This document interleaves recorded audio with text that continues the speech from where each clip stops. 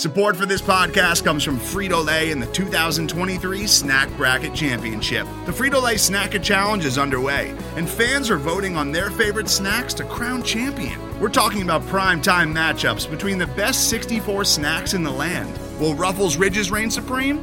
Can Doritos defend their dynasty?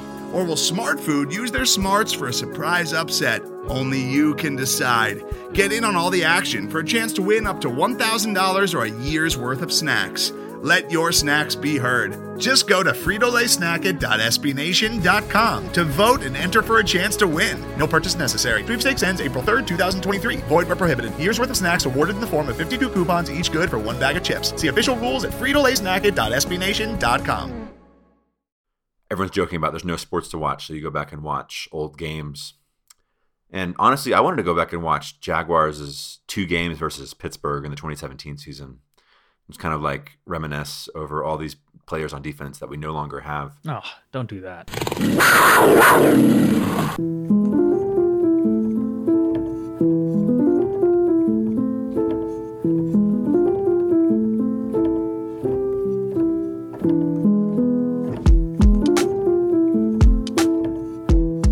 Welcome to the Drunken Jaguar. This is Bentley, along with Ased. Hey man, how are you doing? I'm good, man. It feels good to be back. We are back, season 2, kind of. We are indeed back. We are indeed back after the Jaguars' 2019 season, which did not really include any 2020 action as they watched the playoffs from home. We're back here with another season and looking at all the things that have happened since the last season ended. We've got a ton of stuff that's going on. We're in the middle of free agency right now. We have the draft coming up. There's also been a lot of talk around the town about the Jaguars moving a second home game to London. And when I say around the town, I mean the metaphorical Jaguars fans town, because neither of us actually live in Jacksonville. But it does affect us. So yeah, man, what have you been up to? Life sucks without sports. I'll tell you that. With everything going on, it's been rough, right? Yeah. No basketball, no hockey. I don't watch baseball, so that doesn't really affect me that much. But it's just a weird feeling, isn't it? It is. And one of the things with sports being gone, it's like the classic equalizer. We can usually deal with all our, political tensions and geocultural differences through sports. Take it all out on the field, and now there's no way to take that out. And everybody's on lockdown at home with no sports to watch. So I don't know if the ESPN 8... That's the worst part. The Ocho cuts it or not, but I imagine it's been a tough time for those that were expecting to watch March Madness around now and the opening of the baseball season. And MLS, got to put in a plug for MLS, my beloved FC Dallas. Yeah. Oh, March Madness, dude. That's actually tragic because I love March Madness. I live for March Madness every year. I did so much college basketball watching this year, so I was prepared for my bracket to make it perfect this year, and it's all gone. but still sad for the actual players. I don't feel bad for myself. I feel bad for the athletes, the student athletes. Yeah, and for sure. But I don't know. To be fair, I think an aggressive lockdown is really important for fighting the spread of the coronavirus, the novel coronavirus. It's tough to reconcile with. A lot of people we've all gone through stages of shock. Each day is a freaking year now of political decisions and procedures and protocol and all this kind of stuff. So it takes a lot of time getting used to. But I got the news when we were up here in Boulder, Colorado, so at the university where I'm doing my PhD. Man. We were on the basketball court as they announced the first corona case, which was someone who apparently serves food in one of the main dining halls. And given as we were out there playing basketball, and you saw how quickly the virus spread among NBA players who just happened to play against each other on a night, right? That it was pretty obvious. These places like gyms, right, would be a breeding ground for the virus. So it's probably best they shut that down. A lot of sweaty bodies touching a ball. Yeah, very true. Didn't it seem like the NBA, were you watching that night when the Rudy Gobert thing happened? It was like a Wednesday a couple weeks ago. When they actually stopped the games, when they were like Mark Cuban like almost broke down. Yeah. That whole night. It was such a weird night, wasn't it? It was surreal. It was just and then like 10 minutes later they're like, so the season's over. It's like one or two of the stadiums, the announcer just said like, "Hey, tonight's game has been canceled. Thank you for coming." all calm. Like due to your health or something. Yeah, some weird kind of deal. It turned things too in the country because when people realized Tom Hanks, celebrity, and then NBA athletes were getting it, which is a huge part of American culture. Everyone's like, "Oh shit, like this is real." I thought it was. Sometimes it takes something like that to kind of jolt you to reality. Like you have to see someone that you care about, or some famous person, or a relative or a friend, to make it real for you and for you to do your part to not spread it. So it was like, I think it was a classic case with the AIDS epidemic, that Ronald Reagan didn't really take AIDS seriously until one of his close friends passed away from AIDS.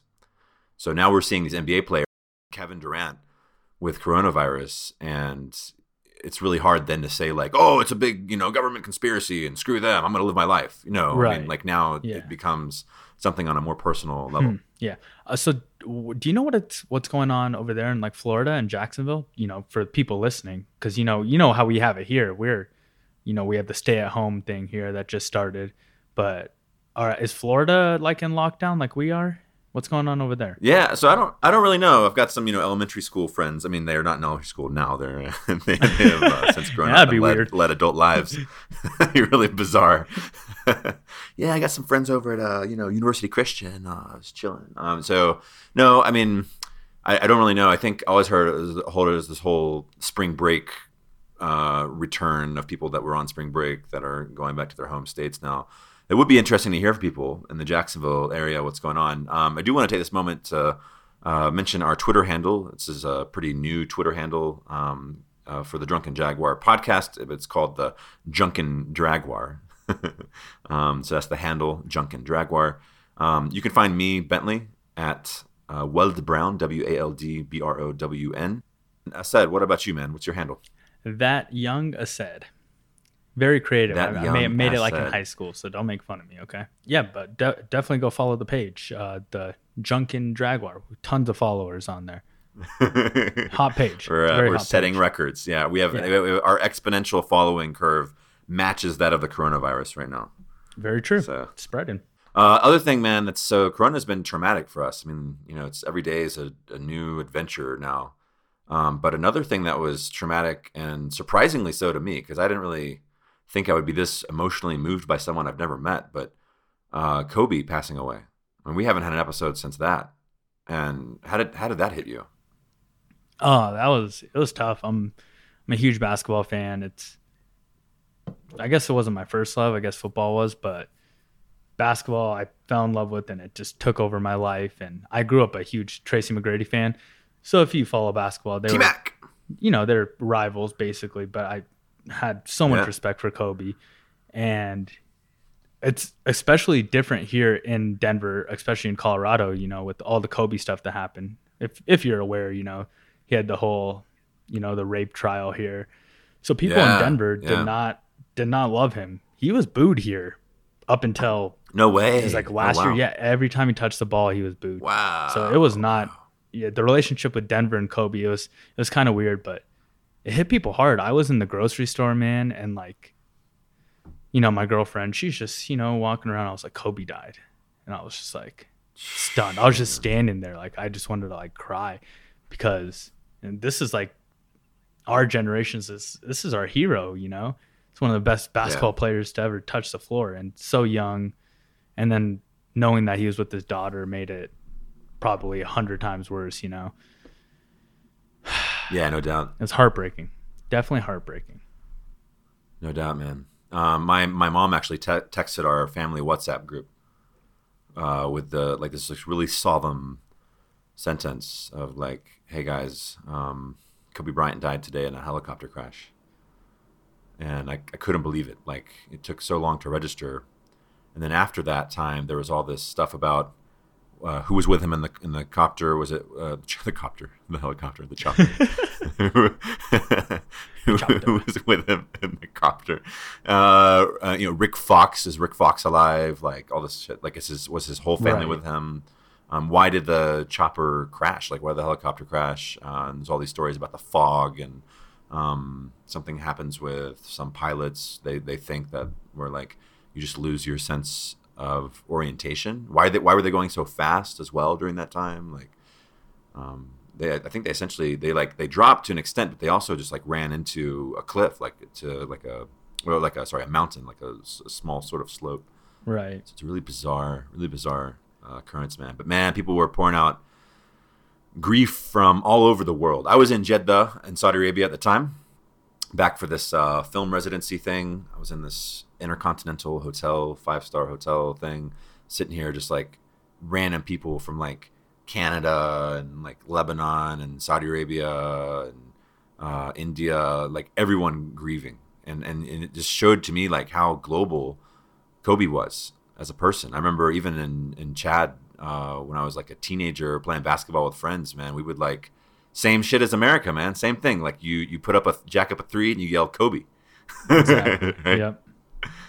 So I think when Kobe dies, man, it reminds you of all those people that you've shared the imagination of Kobe Bryant with. So I think that's part of it. Really sad, but it did bring people together, and some beautiful ceremonies and tributes. Yeah. It was a shitty start to 2020, and it's only gotten worse. Yeah. Then we can all agree. It's only gotten worse. Yeah. And now with coronavirus, I mean, I wouldn't be surprised at all if the NFL season is at least delayed. One of the ideas with Corona is that with a successful lockdown now, and this is talking for several weeks, maybe more than a month or so, that we might return to like a sort of a working lifestyle, and then go back to another lockdown the next time that it spikes. This is like one of the side theories, whatever. Yeah, in the winter or whatever. In the winter was probably the fall, winter. But we would just do this to mitigate the spread of the virus until the cures, like the vaccines that are being tested, are released. And so they take the trial periods, like they have to do random tests, randomized tests among sample sizes. So among first it's like animals, and then they move on to humans and everything. I think it takes like at least a year to 18 months to get that approved. So the idea is that we're going to be like mitigating this while trying to lead quote unquote normal lives. So we'll see how that affects, the sports world. NFL season, again, I wouldn't be surprised if it starts late. I don't know. I don't know how that serves the Jaguars. I really hope not. So let's talk Jaguars, man. It's a Jacksonville Jaguars podcast. Oh yeah, football. That's right. Let's get on to part one here. So I've got a question for you. Shoot. Shad Khan has been one of the main topics of discussion so far in the offseason, with his infamous decision now to do a second Jaguars home game in London. I've seen him in interviews saying things like we have to win on the field and win off the field through revenue, through investments, and a successful franchise wins off the field too. And that's important for Jaguars fans to know. Anyway, people have been pulling apart things that he said. Was it Mark Lamping as well? Both of them sort of like trying to sell Jaguars fans on why a second home game in London is so good for the franchise. And every time they do it, I don't know, man. I didn't think their PR was that bad before, but they just keep like messing it up, right? I mean, like you can make an argument, you can apologize even, right? You can be like, I know this sucks, let's get through this, and there's going to be a light at the end of the tunnel. But to go out there and say, yeah, we're moving, and you should all be grateful, right? This is awesome for everyone. I don't know how I feel about that, but I wanted to ask you, what's your take on Shad Khan overall, and also being someone who lives in Denver, watching the Jaguars move a second home game to London? How do you feel about that? I mean, I feel for the people of Jacksonville and the season ticket holders. And, I've seen all this chat about, they take away 2 home games or whatever, and the price of the season tickets barely goes down, It just sucks for the dedicated fans that live there, that have been going for years. It feels like their team is being taken away from them slowly, right? And Shad is looking at it from a different perspective. It's just all ugly. It's like the season carried over, right? All this ugliness, and now it's just like it's still happening. Yeah, it's just all bad. It's just all bad. Yeah. So I think people are kind of getting used to it. Like this is just a shit show, anyways. So, but yeah, it doesn't necessarily affect me, but I feel for the true loyal fans, because if it happened to like a team here, which it wouldn't, it would be hell. It'd be a riot. Yeah. Yeah, I'm kind of similar. I do think, it's unfair to the fans that dedicate their money and their livelihoods to supporting this team. You talk about injecting, just a little bit more money into the franchise. Well, what about all the money that the city gets in revenue on each game day? What about all the salaries people make, or the money they make working those games at the individual level as Jacksonville residents? So I don't buy that argument at all. I think it's kind of a bizarre move. It's maybe more of a global branding move. What I can understand after having spent time in the UK in the last couple of years is that there is a pretty big Jaguars fan base in the UK now. I mean, they have, because they've been pushing the Jaguars as one of the teams that plays their home game in the UK for 5 or 6 straight years now, that they're straight up Jaguars fans. I shared the story before where I ran into someone with a Jaguars beanie on. I'm freaking out. I'm like, whoa, man, you know the Jaguars? And he's like, yeah, but it's only my favorite team. I'm like, well, okay, sorry. I'm going to step on your toes, buddy. Duval, goddamn. But it's not the same, though. It's not the same, though. It's not the same. Yeah, exactly. So to say that it sucks for all Jaguars fans isn't necessarily true, because there are Jaguars fans in the UK that will go and attend these games for sure. I feel like they probably have a marginalized voice right now because they can't say anything. They'll get assaulted by all the new coalitions and stuff that are trying to fight for keeping that game in Jacksonville. But on a personal, selfish level, yeah, I'm the same as you, man. I haven't lived in Jacksonville since I was in elementary school. Hence all my former elementary school friends spread around the world. And then, man, when I'm in Sudan or Saudi Arabia, dude, it's nice to have those GMT time zone games, be able to watch during the day on a Sunday. It's kind of ironic because Sunday is often the work day in many of those countries, based on kind of an Islamic calendar, I guess you could call it, or where the Friday is the first weekend day. So I kind of finish work and then turn on the game. Depending on the actual time, GMT. But yeah, crazy stuff, man. Crazy stuff. So I think at the end of the day, though, we got to give our support to the Jaguars-based fans. I mean, for both of us, we have memories tied to the Jaguars from their early days when the franchise was an underdog to even be a franchise. And so to kind of abandon that seems like it's a betrayal to what the team has stood for. It is a betrayal. And it seems like Shad has a little plan in motion that he doesn't want to tell people about, You could feel it. And I think that's what people are getting a sense of, They're like, okay, I see what's going on here. Yeah. He in interviews, he's yeah, well, that's why Lot J will play a role where, and he's already flinching his eyes and shit. And his feet are moving uncomfortably and everything. It's a good impression you have of Shad, by the way. I like it. Thank you. I have a very Americanized accent that I project to convince the right-wing football fans of America that I am a true American. Maybe you should do Shad's diaries this season instead of Taven's. And we could switch to Shad diaries, especially given the sorry, my I'm receiving calls here. You busy? 1 second here. I'm a little busy, man. A little busy. I don't know. It's that Corona busyness. Yeah.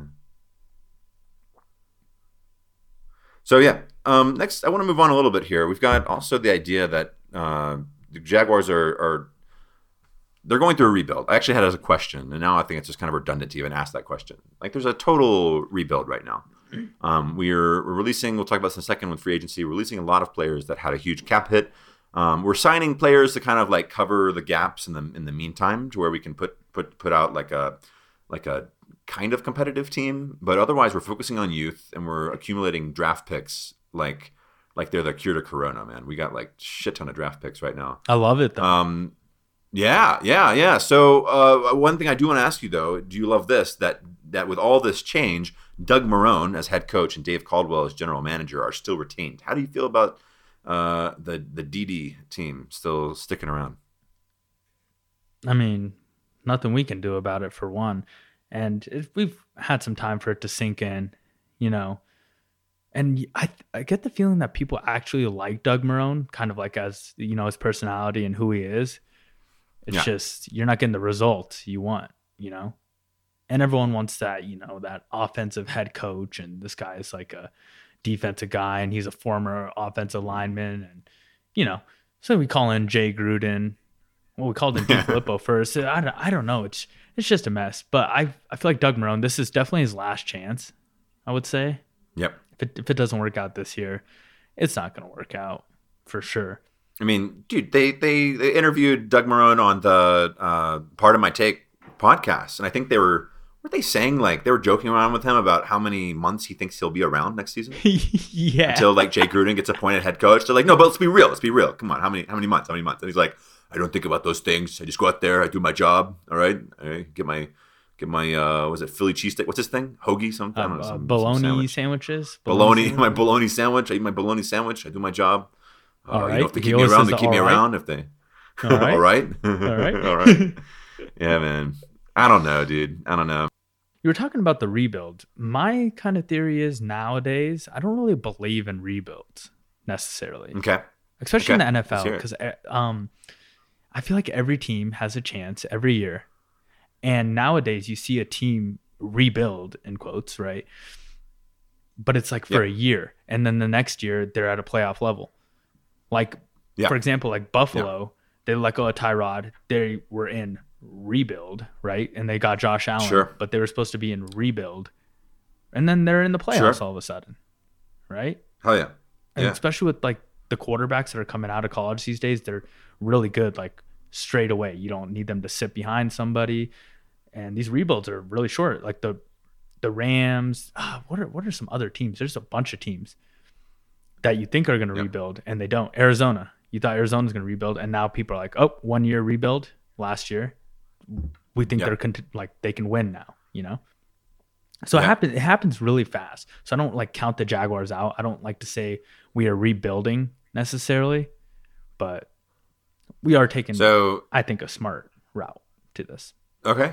Yeah, I like that. I mean, like, an optimistic side looks at the talent we have, the young talent we have on offense. We already have, theoretically, right, assuming these people stay committed and stay in shape and everything, we've got potentially QB, running back, at least two receivers that are all like major upside. I mean, like, I don't see much criticism for those players and keeping them on the roster and kind of building around them. On the defensive side, this is where there's like depressing lists of like all the starters that were on our 2017 team. This is 2 seasons ago, theoretically, right? Like 2018. Two seasons ago. All those starters, they're all gone, with the exception of Miles Jack, and I guess Avery Jones, if Avery Jones was technically a starter on that defense. Maybe Yannick. We're gonna see what happens with Yannick.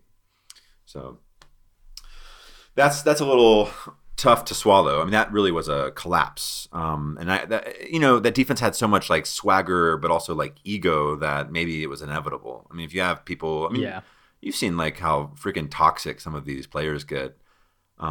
Just like with everything's about money, everything's about themselves. Like, if you're not worshiping me and paying me like the top salary for my position in the NFL, then like, who am I to, F with you, right? Like, I'm going to take off, whatever. And I don't think that Jalen was the only person with that attitude. And even to Jalen's credit, like, it sounded like he really got talked to in a freaking messed up way by Coughlin and maybe some other members of the personnel. But anyway, so that like egocentric defense, I don't think that's sustainable to begin with. But to see all those players depart so freaking fast, man, it's kind of traumatizing as well. They're all gone. But yeah, huge egos. And honestly, at that point, I'm like, I just give them the wave goodbye. Peace. See ya. If you don't want to play here, whatever. Like Jalen, sure, they're going to trash their Jaguars. That's cool. Bye-bye. Same with Yannick, like all this Twitter shit and posting, all these pictures like, oh, the finish line, oh, I'm leaving, oh, blah, blah, blah, blah, blah.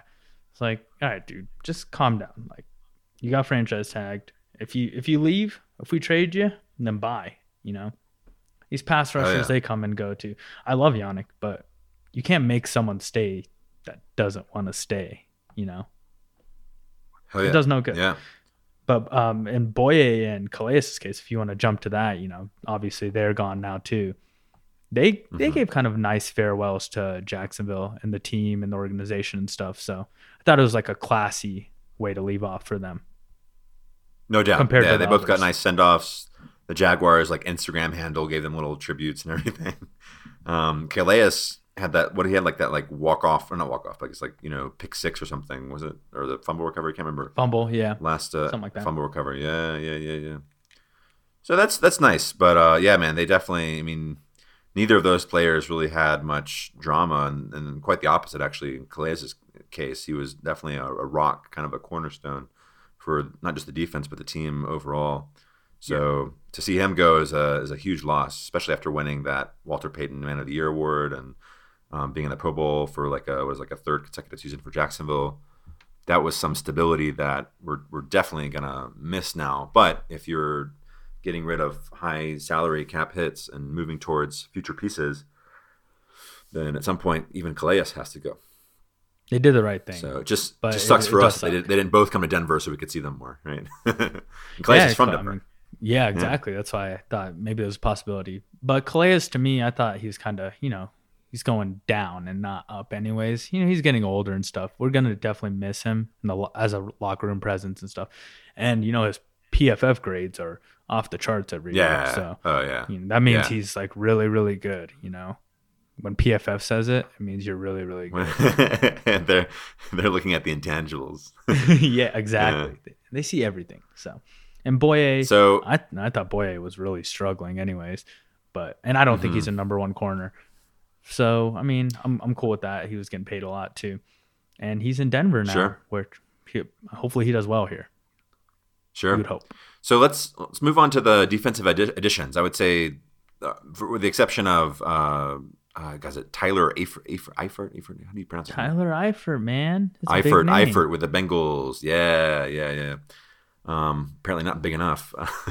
So other than Eifert, we've got largely defensive free agency signings, including one, Darqueze Dennard, who was a cornerback for the same team, for the Bengals, who apparently recently didn't actually reach final contract terms with the Jaguars and has now returned to free agency. So he's off the list right now, but that also leaves Rodney Gunter, defensive tackle, defensive end from the Cardinals, right? So from Calais Campbell's NFL alma mater. Rashawn Melvin, cornerback from the Lions. He's been around, I think, 6 teams in 8 years. And we've seen him a lot. Yeah. And then I think probably our biggest, our most high-profile defensive addition is Joe Sherbert. I always say Sherbert. Jesus. I love me a Sherbert. Joe Tangerine Sherbert, linebacker from the Browns. So how are you feeling about each of these players? And you may have some others to add to that list. I didn't mention a few of the more filler signings we've also made too. Well, damn, I was like, those are the only guys I had written down. But Woods and Gunter are obvious needs. They are run stoppers. They're big boys playing on the line. Put anyone big in there, because if you watched one Jaguar game last year, we cannot stop a run to save our life. It was ugly, watching the run defense and the pass defense. The whole defense was ugly to watch, in my opinion. But moving on from them, this Joe Sherbert guy, this guy is a stud. I didn't know much about him. I did some research last night, watched some highlights, watched some videos. I don't know how long he's been in the league. I don't know much about him. I usually know a lot about these, players that people don't know about. But this guy is a stud. He's actually a true middle linebacker. He can cover. Yeah, he's got a few interceptions on the year. He had a game with 2 picks against Pittsburgh. It was Mason Rudolph, so that doesn't really matter. But he makes plays. It seems like he's always in the right place at the right time, which I love players like that. He's getting picks. He's forcing fumbles. He's getting sacks. He can cover. He can tackle. He was up there in tackles last year too. So he's a tackling machine. I really liked what I saw. Of course, when you see him actually play, you can point out the negatives because when you watch those like tapes or those highlights, they don't show them fucking up. They just show the good parts of them. But so you can't really like assess the bad parts. There's no like 10 minutes of Joe Schobert blown coverages. Yeah, blown coverage, exactly. Which I would actually like to see because it's important. Actually, it's almost more important than their highlights. Missed tackles. His missed tackles, exactly. So I was like, so you can watch anyone's highlights and be like, oh shit, this dude is amazing because you just saw their highlights. True. True. Yeah. I So, got some flag football highlights from undergrad. I don't want to brag, but I was taking off some 40-yard runs right there, man. It is your top plays. Yeah, my flag fell off one time during a run, and they called it dead. And then they apologized. 'Cause apparently, if your flag falls off, someone has to then at least still touch you, like your body, for you to be down. Or pick up the flag. No, none of that. You just had to touch your body. Anyways, this guy's he's really good. I don't know if you got to watch like some of these videos. I was impressed, but like I said, we'll see like in live action stuff. The Browns defense wasn't that good to begin with. Anyways, but he really stands out. Actually, for Schobert to perform at his level amid like a mostly mediocre team is pretty cool. It's pretty impressive, and hopefully, like to have a little bit of momentum. Maybe not this year, but the next couple, when some of our new draft picks, mature a bit and they start to develop some team chemistry. The hope would be that we could get back to a more dominant defense based on chemistry. And I think Schobert, to me, like the first comparison is Puslevsny. This is like that. Another podcast mentioned as a cerebral middle linebacker who's making the right decisions and able to communicate. That's something we've missed since Paz. I don't know how you feel about that, but that was kind of my take. I like it. One more big free agency move for the Jaguars, then we can transition to the NFL as a whole because there's been a lot of movement. I mean, it was really weird. We're going through Corona lockdown, and ESPN reporting NFL free agency was acting like nothing had happened, right? There's news all over the place. But my last free agency move that I want to cover, can you guess who it's about?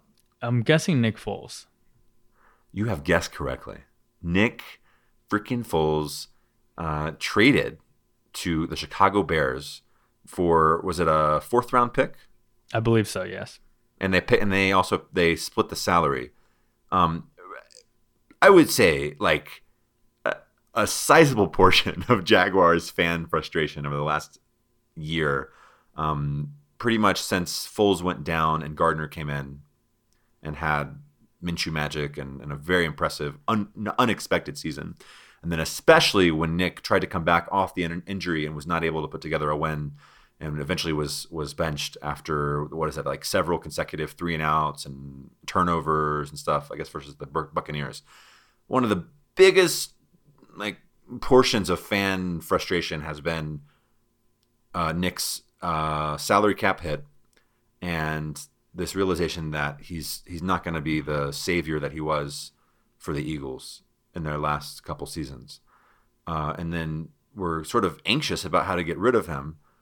There's been all these scenarios about like even matching Yannick in a trade to get rid of Foles, like throwing Foles on that trade to get him off elsewhere to where a team could pick up at least like some of his salary, take him off our salary cap to an extent, right? And then to like turn around and not just get someone to pick him up, but to offer us a draft pick for him. Freaking brilliant. And how, though? How'd they do that?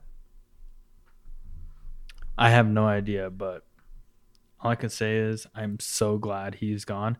Because, there was like a bunch of interest in him. You kept hearing, oh, people have interest in Nick Foles and blah, blah, blah, which I don't know why. It's kind of weird him going to Chicago, though, isn't it? Like, do they have some kind of plan in motion as well? Is he going to back up there? Or is he going to start? Or is they going to let Mitch Trubisky kind of ride it for a little bit until he fails? Well, I feel bad for Allen Robinson. There. DeFilippo's there, right? Is that where he went? Dude, this is a very important fact check right here. Dun, dun, dun, dun, dun, dun, dun, dun, dun, dun, dun, dun, dun, dun. DiFilippo, Chicago Bears. Offense coordinator? Or is he like a quarterback's coach again? I think he's QB coach. Oh. Yep. Crazy, right? I feel bad for Allen Robinson. Once again, like, can someone get that man a quarterback? Yeah. Even though I think he would play good with Nick Foles, to be honest. Yeah. At least Nick can keep it in bounds, right? Yeah. So Gardner is our starter, but now I'm hearing like whispers of like Cam Newton and stuff, which is another topic because he hasn't been picked up yet, and people are like, "Oh, Cam Newton to the Jaguars," and that would make me literally sick to my stomach if that happened. Not a big fan of him. Well, yeah, Cam's thing too. Like the guy is a superstar, superhero even.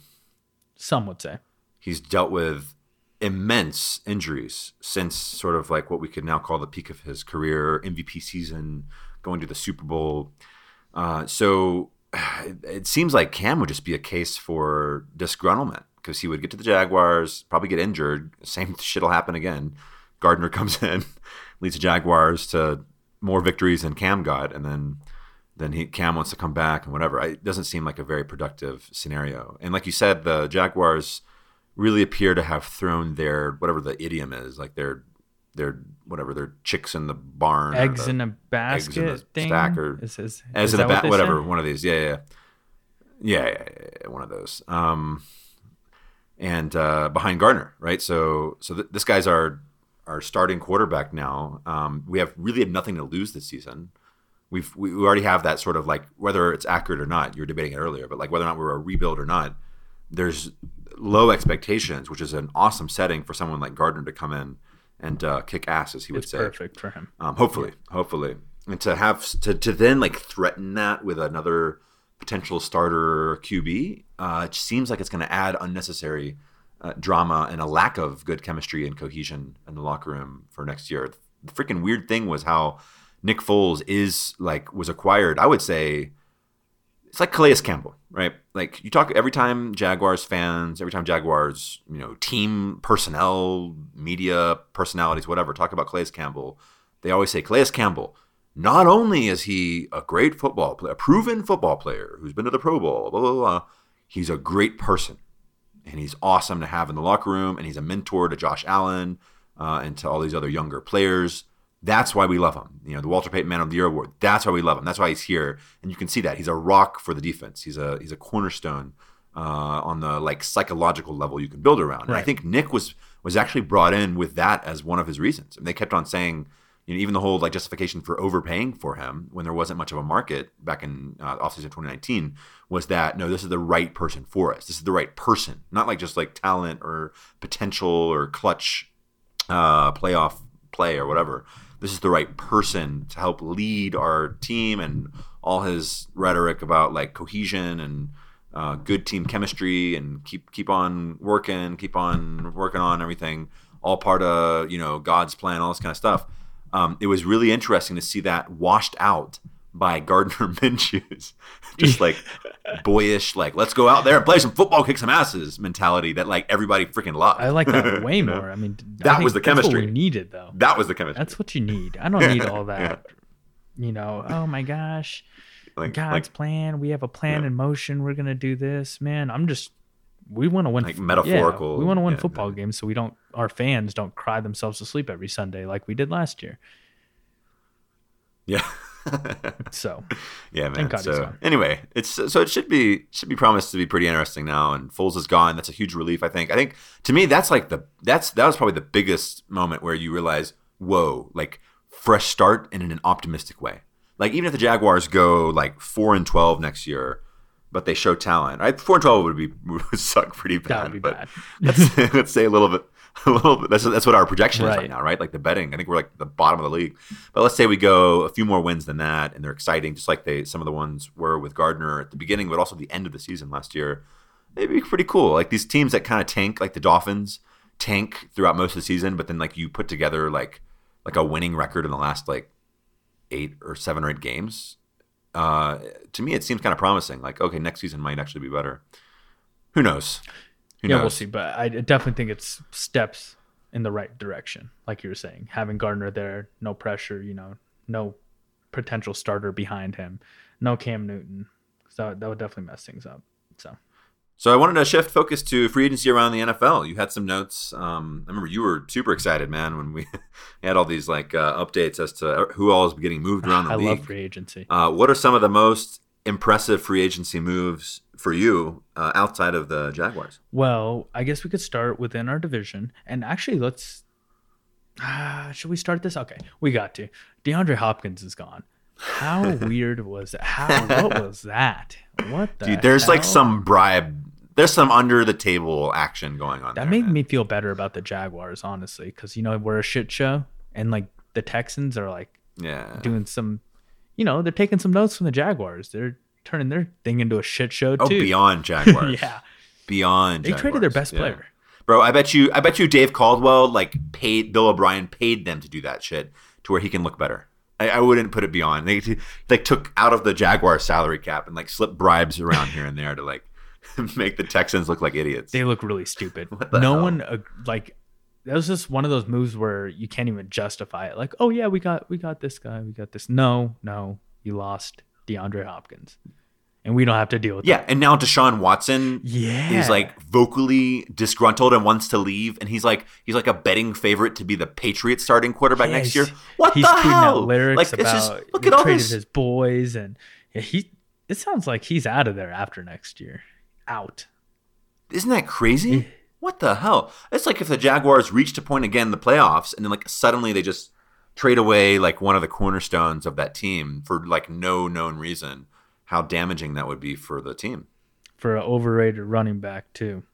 For their psyche, man. Yeah, for not even starting. He was he had already been what do you call it? DC unseated or whatever as the starter. It was just it was just a great move. Just a great move by the Texans. I'd get DeAndre Hopkins out of there, help the Jaguars out. Hey, thanks, Texans. Which the weird thing about all this was to me the Stephon Diggs going to the Bills and how much the Vikings received for him. Do you see what they got for him? They got a haul of picks. They get first round? I believe they got a first round. Yeah. And all kinds of crap. And then DeAndre Hopkins for nothing. And I think we all know DeAndre is better than Stephon Diggs. They're both really good receivers. But DeAndre's elite receiver. Top 3, top 4, whatever. The Cardinals are spoiled after having Larry Fitzgerald for so many years as well. I know. And then it's going to be both of them. They got young guys too. They got Christian Kirk.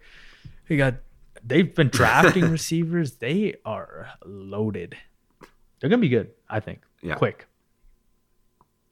That would be exciting. I really want to see a Kyler Murray, Gardner Minshew rivalry. That'd be cool. Surfacing. I would like that. Not a huge fan of Kyler, but he's good. And he can throw the ball, and he had a better season than I expected last year. So they're trending in that. Not as good as Gardner. Yeah, not as good as Gardner. Yeah, do you see Gardner apologize for that? I don't think he talks sense. It's insane. That's so He's crazy. I shouldn't have said that. He's like, maybe I should just worry about myself instead of hyping myself up. Yeah, dude, you can say whatever you want to say. Gardner Minshew, because there's a bias. There's a huge bias against him for being a late round pick, despite a prolific last college season. Right. He's second in the Division I in passing. What the hell? So anyway, other big ones. It'll be exciting to watch how both of those players develop. Definitely. Other big ones. I got Tom Brady. We can touch on Tom in Tampa Bay. Yeah. How do you feel about that? It's gonna be just different. You just can't imagine him in a jersey other than the Patriots for me, and Tampa Bay just seemed like an odd landing spot, I guess. Tampa, what the hell? But the San Francisco trade with Jimmy G with Garoppolo, I was buying that. I was buying that too. Brady's from the Bay Area. Yes, he is. And Patriots fans largely are Jimmy G fans, right? So they largely like the guy, and he seemed that would be an interesting. That would have been interesting move. That seemed very possible. Yeah, it did seem possible. But they believed in Jimmy G, so I kind of had a feeling he was going to stay. I thought he was going to go maybe to the Chargers or something. But Tampa, they're going to be good. He has weapons now, lots of offensive weapons. don't know much about their offensive line. Their defense isn't that great. Their secondary is trash. I'll just say it. Famously, Phillip Rivers has departed for another division rival, the Colts. How you feel on that He's one? on the Colts now. I kind of like it though. Phillip Rivers, he has no mobility. No mobility for Phillip Rivers. I feel like you can get to him easy. He makes a lot of mistakes. Who knows how he'll do in Indy? They don't have weapons necessarily either. So I think I'm okay with that. And I think the Colts are going to be not very good. Any other major free agency moves that you find interesting? Yes. Quickly, a couple running backs. Todd Gurley is on the Falcons, and then Melvin Gordon to the Broncos. Oh man. Running backs are just weird, right? Because sometimes they come into the league, they have 1 or 2 good years, maybe 3, and then a lot of them just fall off, or some of them have the sophomore slump, have a good 3rd year, and then they fall off, which kind of frightens me, going forward because, Leonard Fournette. But I love Leonard. I think Leonard Fournette, honestly, is going to be a top 5 running back for like every year for the next 3, 4, 5 years. I really do think that. Whoa. Damn. Wait, so you think you're on the side of the Jaguars should like offer him a huge contract? Not huge because running backs, you can throw anyone in there. But I mean, Ezekiel Elliott just set the precedent, like fly to Cabo for 3 weeks, come back and get a record-setting deal. But on the other side of things, Melvin Gordon sat out last year, and that got him literally nothing, right? Nothing. Because he barely got paid in Denver, really. So he messed up, and I had a feeling they were going to go with Eckler anyways, because they were like, oh, okay, well, we put in Eckler, and he's doing just fine. So Melvin Gordon, he did it the wrong way, I guess. I don't think Fournette would do that. I don't see Fournette doing stuff like that, though, like holding out on a team. I just don't. And if he does, I'm going to be extremely angry. I'm a big believer now in Leonard. I think both of us became, more, we started to like Leonard a lot more because of his maturity and, running backs, it's a weird position. Gurley, Gurley's in Atlanta, change of scenery. We'll see if because he got thrown the bag as well. Well, Gurley highlights another mismanagement team that Caldwell is probably slipping 20s to make him look better. But how the Rams have gone from elite Super Bowl contender with like upside, right? Like a ton of upside. Like you have young talent that you can just build around. It would seem to now all these like monstrous contracts, and Gurley's probably the most obvious one that you can't sustain. And even their move for Ramsey, they just sacrificed 2 first-round picks, and I don't know if they're going to be really contending next year. So what was that move for, right? You're going to offer Ramsey a ton of money now to stick around and essentially like bolster a mediocre team? They let go of a lot of players. That was a mismanagement. They let go of a lot of players. The Rams are like the weirdest team in the league to me. Like I just don't understand where they're going or like what their plan is. I don't understand them at all. But so he's gone. Dante Fowler's gone too from there. I guess we could throw that in there as a free agent too. He went to Atlanta or something like that, right? Dude, isn't that amazing? Dante Fowler went to Atlanta and got a nice contract. Like Dante Fowler, to me, is one of the most interesting stories of someone who didn't get there kind of like, fair cut, fair share, whatever during the Jaguars time. He had to compete against Yannick, basically, and Calais and whatnot. He had some upside for us on like big playmaking moments, right? Like forcing some fumbles and sacks and whatnot. But overall, disgruntled, gets shipped out to the Rams and performs a lot better, just like fits in better. And then now he's been, I guess, rewarded for that and is like a major piece for the Falcons defense. And I love the story. It's a weird one. Like a lot of Jaguars fans won't be too happy with this, that he was kind of I guess, maybe not intentionally, but he was kind of a nuisance for the team in terms of the drama that was associated with him. But like props to the guy for like believing in himself and still going out and performing and establishing his name as a legit pass rusher in the NFL. It worked out for him after having such a tough start. Yeah, it definitely worked out for him, and he's got his playing time. And I'm pretty sure the Falcons ditched Vic Beasley too, one of their pass rushers. Their maybe their best one. So he's gonna be out there. We'll see what he does. I had saved this for last because he's one of my favorite players in the league. Is Darius Slay went to Philadelphia. Ooh, and this was like a long time coming that he was gonna get booted out. So I think he's one of the best corners in the league. I would call him one of the top 3. A lot of people don't talk about him. Just he's like glue. Wow. Just great cover corner. Yeah, watch tape on him. He actually gets a lot of picks too. I've always I fell in love with him like a long time ago actually, and then I just like always focused in on him, and I was like, this guy is really fucking good.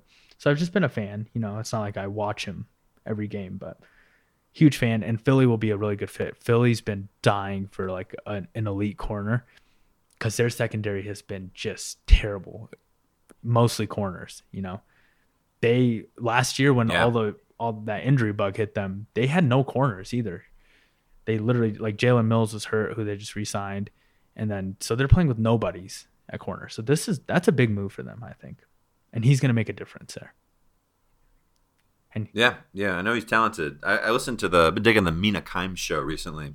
She had a kind of a joke, but maybe it's true that his name alone, Slay, like leads to more value in the free agent market. I think that's why I liked him in the first place. I was like, sick name, man. He's got a presence just based on his name, yeah. And she was actually saying that Yannick Ngakoue probably gets underrepresented and under talked about in free agency or in the NFL as a whole because of the difficulty of saying his name, which is hilarious. I love that we have a player named Yannick Ngakoue on the Jaguar. I had a friend, like a basketball friend growing up, even in Chad, named Yannick. Oh, did you? And like suddenly there's a Yannick Ngakoue on the Jags, man. Yeah, it's a last name they can't pronounce. We're going to move on to our final section today. Looking ahead, of course, the biggest thing coming up is the NFL draft. But associated with the draft are sort of questions of the Jaguars' future, how they're going to manage that future. What are they really like looking at strategy-wise for the next year and beyond? So one of the things I want us to keep in mind is this idea that with a lot of fans disappointed that Dave Caldwell and Doug Marrone are still around. If we are truly in a rebound, what stakes do they have individually? So a lot of people say, well, we already joked about the whole Marrone getting fired midseason thing, but are they really in like a prove it year? Because I feel like they've been in a prove it year for the last 3 years. And then also, are they like knowing that they might get fired or not? Are they humbly setting aside this like future young team for the next people to come in and take the reins, or is actually this part of their strategy to stay? Maybe they've talked to Khan and they actually have convinced him that they are the rebuild, like they will be around for another 3 or 4 years or something. Which is very interesting to chew on. But I want to start us off with a question about the draft. With one of the arguments we hear all the time is Caldwell has repeatedly messed up with draft picks. I'd say the most recent high level pick was Taven Bryan that people just like can't get over. And all respect to Taven Bryan. That's our boy. Right? Front of the pod. That's our boy. This is it's pretty easy to say, it's a pretty big miss, right? Coming off this like super successful season, you're trying to just fill some holes in the defense, and you can't even do that in the first round. I look for stats on this. I don't know if there have been stats compiled. I couldn't really find anything. But when I listen to other teams talk about their drafting, they say the same stuff. They're saying the same shit. Saying that their GM can't draft if his life depended on it. They say, look at all these misses we've had. Look at this first rounder here. Look at this first rounder here. They retired after 2 seasons. This person got cut after a season. This person got traded, whatever. And then even the hits, like, these third rounders and first rounders and second rounders that really turn out to be superstars, they don't really give credit to the GM. And I think, like, I bet Caldwell, if you were to statistically compare him to other GMs, I don't think he's really doing that bad at all. I'm sure like the hits and misses are similar around teams around the NFL. It's kind of a gamble. Like the way a lot of people talk about the draft is a gamble. Like literally you're going to sort of cast your net and see what fish you get. I think the Jaguars thing is mainly that they just can't retain the players, right? So you got people disgruntled. They don't want to stick around largely because of the team culture, and probably Tom Coughlin was a big part of that. And they take off. So yeah, I want to ask you, do you think Caldwell is a bad draft after my big biased lead? I know, right? Do you think Caldwell is actually a bad drafter? And then how do you think the Jaguars compare to other teams in the draft on a year-to-year basis? I mean, in my opinion, I do think we draft pretty well, and then everyone ends up leaving. You just go back to Blake Bortles' draft. Yeah, maybe that was a miss, right? But we also got Allen Robinson. We got Marquise Lee, who was a bust, but Allen Robinson was good. Mm-hmm. Hearns is undrafted. But there's just tons of players like Yannick. What a steal, right? Yannick was a steal. Yeah.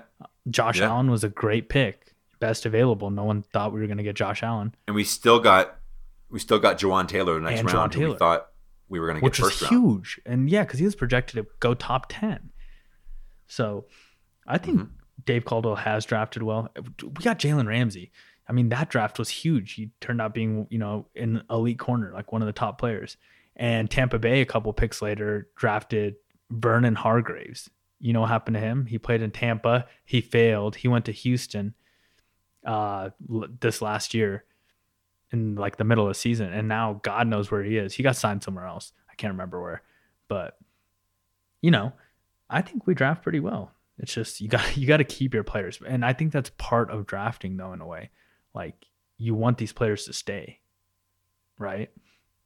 It's different in the NFL compared to like the NBA and NFL or NHL and stuff. But you got to keep your players. You got to keep at least the really, really good ones. Because you got to build off of something. You want to keep the right ones. Keep the right ones. Or else you're just going to keep this rotation up, the same old thing of just drafting good players and then they're going to walk off on you. Like in 2 years we're expecting, or 3 years we're expecting Josh Allen to be gone, right? Yeah. It's kind of shitty to think about. And people are buying jerseys and shit. You want to keep the right players and then manage in a way that you can maybe move on from the wrong players. And Blake Bortles is probably the biggest example of that. And I mean, we got rid of him. So. It just took maybe a little too long, but it didn't, because in between when we were about to give up on him, he wasn't like, playing at an elite level, but we went to the AFC Championship game. So you can't just let go of someone after that, It just wouldn't make sense. It makes no sense. So it's important to keep your players. And I think going into this draft, I think we'll draft pretty well again, hopefully. And the goal has to be to keep these players. In comparison, like on local radio here in Denver, they trash John Elway for his picks,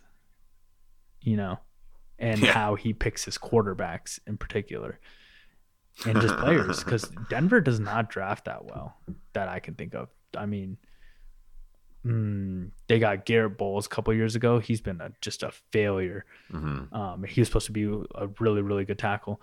Cortland Sutton was one of their really good picks, who's developing into a really, really good player. But usually they fail in their drafts too, So I think we do a good job. Just keep the damn players. So how do you think the Jaguars are gonna use this draft? I mean, what do you think? What do you think the theme is going to be of the draft? And how does that impact the next season? I don't know what we're gonna do in the draft. All these mock drafts and shit, like, yeah, I love looking at them. Just like the next person, they're just fun to read. But when it is draft day, like a lot of that is just thrown out the window. And I usually look at projections like, Mel Kiper's and Todd McShay's while they're drafting. It's like, oh, well, this team was supposed to get this guy, but they got someone else. And that impacts literally every team behind them, right? So your mock draft is like almost thrown out the window because one guy went to a different team. Get shot. Right? Yep. So, and then it changes everyone else's thing. And then this team wants to trade up now because the player they thought was going to get drafted didn't get drafted, so we're going to trade up. So you can't look too deep into mock draft stuff. I don't know exactly where we're going to go at this exact moment. I think Isaiah Simmons is out of the picture and stuff.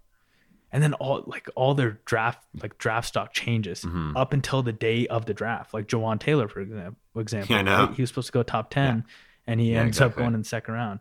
A couple years ago, Laramie Tunsil was supposed to go like top 5, and he has a gas mask video, smoking, getting high as hell, out of nowhere, right? Like on draft day, that shit just comes out of nowhere, and it changes the whole draft, really. So, Do Do you think that if the Jaguars fulfill their betting potential and get 4 or 5 wins, that Caldwell and Marone are gone? Or do you think that they have a free card again because they're rebuilding? No free card this year. You got to put this shit to a stop. And like I said, I don't necessarily believe in rebuilding, and I don't appreciate you tossing out those 4 wins over and over again. It's doesn't sound too good in my head. So this is some like I said, like optimism right here. So you think the Jaguars are gonna be contenders this next season, basically? Like anything short of like 10-6, maybe winning the division. 9-7. Be a letdown. Come on, just give me 9-7. You can do it. You can fuck with 9-7. Okay, I gotcha. I see. If I read everything correctly, it happened weeks ago, but there's gonna be 7 playoff teams in each conference, opposed to 6. So I think it'll be same format, just an extra wild card is how it work. So you're still your 4 division winners and then your 3rd wild card. So for example, in the AFC, I think Pittsburgh would have got in as a 7th seed. So then your matchups are your number 1 seed gets a bye, correct? And then your 2-7 plays, your 3-6 plays, and your 4-5 plays, and then you get 3 winners out of that, and then the 1 seed plays. You know how it goes after that at home versus whoever. Like exactly against the worst seed from there, and the second plays the second worst seed. Exactly, but 7 teams, it's a huge difference in the NFL because as sports fans, that in the NBA 8 teams get in a conference, right, out of 15, so that's almost half, right? Yeah. And in hockey, same. Almost half the teams get in the playoffs in your conference. But in football, 6 of the 16 get in, which your percentages are way lower. It's tough to make the NFL playoffs. It is not easy, especially with only 16 games. So this is a huge difference, and it could help the Jaguars. I like that. Yeah. So we could be a 7 seed, and this means like maybe 9-win teams have a chance of getting in, and even in like a shitty year, an 8-win team can get in the playoffs. At 8-8. Yeah, well, it happens in the NFC all the time. So wait, so you're saying the Jaguars have a chance at the 7th seed? Well, I'm not saying all that, but I am saying our chances are a little bit better for 2023. 2023. I'm kidding. So I'm pretty sure it does go into effect this coming up year. And then okay, we'll see what happens. The next year after that, they're playing 17 games. Damn. So, which is a big deal as well. But the 7 playoffs teams. All right, see how it is. It's game changing, isn't it? Yeah, no, definitely. No, it definitely adds more excitement. I think some of the most exciting moments of the NFL season are those final few weeks when people are the teams are getting reshuffled in the hunt. Who's going to slip in the playoffs? The in the hunt graphic comes up, and you're like, "Holy shit! The Jaguars are still in the hunt." The Jaguars are in the hunt. Yeah. Week 4. If we could be in the hunt at Thanksgiving, that would really be transformative. Yeah, I saw a funny tweet about that from a Jaguars fan. They're like, "Hey, the Jaguars can show up in like the in the hunt graphic for a little bit longer now with 7 playoff teams." Yeah. But it's definitely a game changer, and especially going forward fighting for a 1 seed, it makes a difference as well because only your 1st seed will get a bye opposed to your first 2. Yeah. So it's a big deal. It's a huge deal. Which is not going to be the Patriots this year. Finally, look, they might even get in as a 7th seed. Who knows?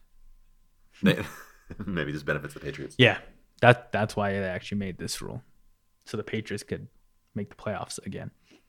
But yeah, I thought that was pretty interesting and a good change. I think I don't know if people like loved it or not, but I liked it. 7 out of 16 teams. It seems a little more fair, and it makes the last couple weeks more exciting. It makes the playoffs more exciting as well. Nice. So it's been a great episode. It's great to catch up with you, man. Yeah, it's been a while. We need to get back on. It's season 2. We're coming back with some new energy, some new.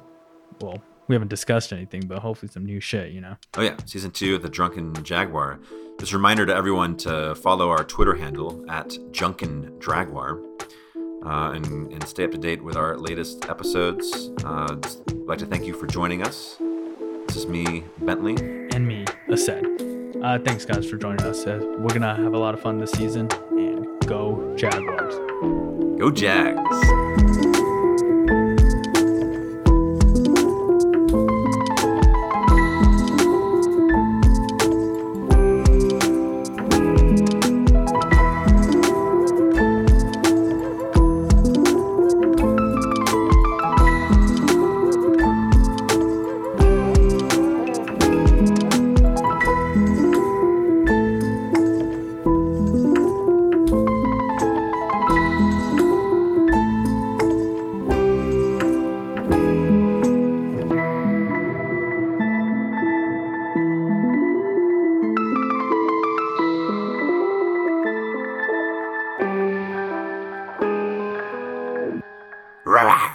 See if that makes the cut. I was like, where's your roar Kind at? of a pitiful roar.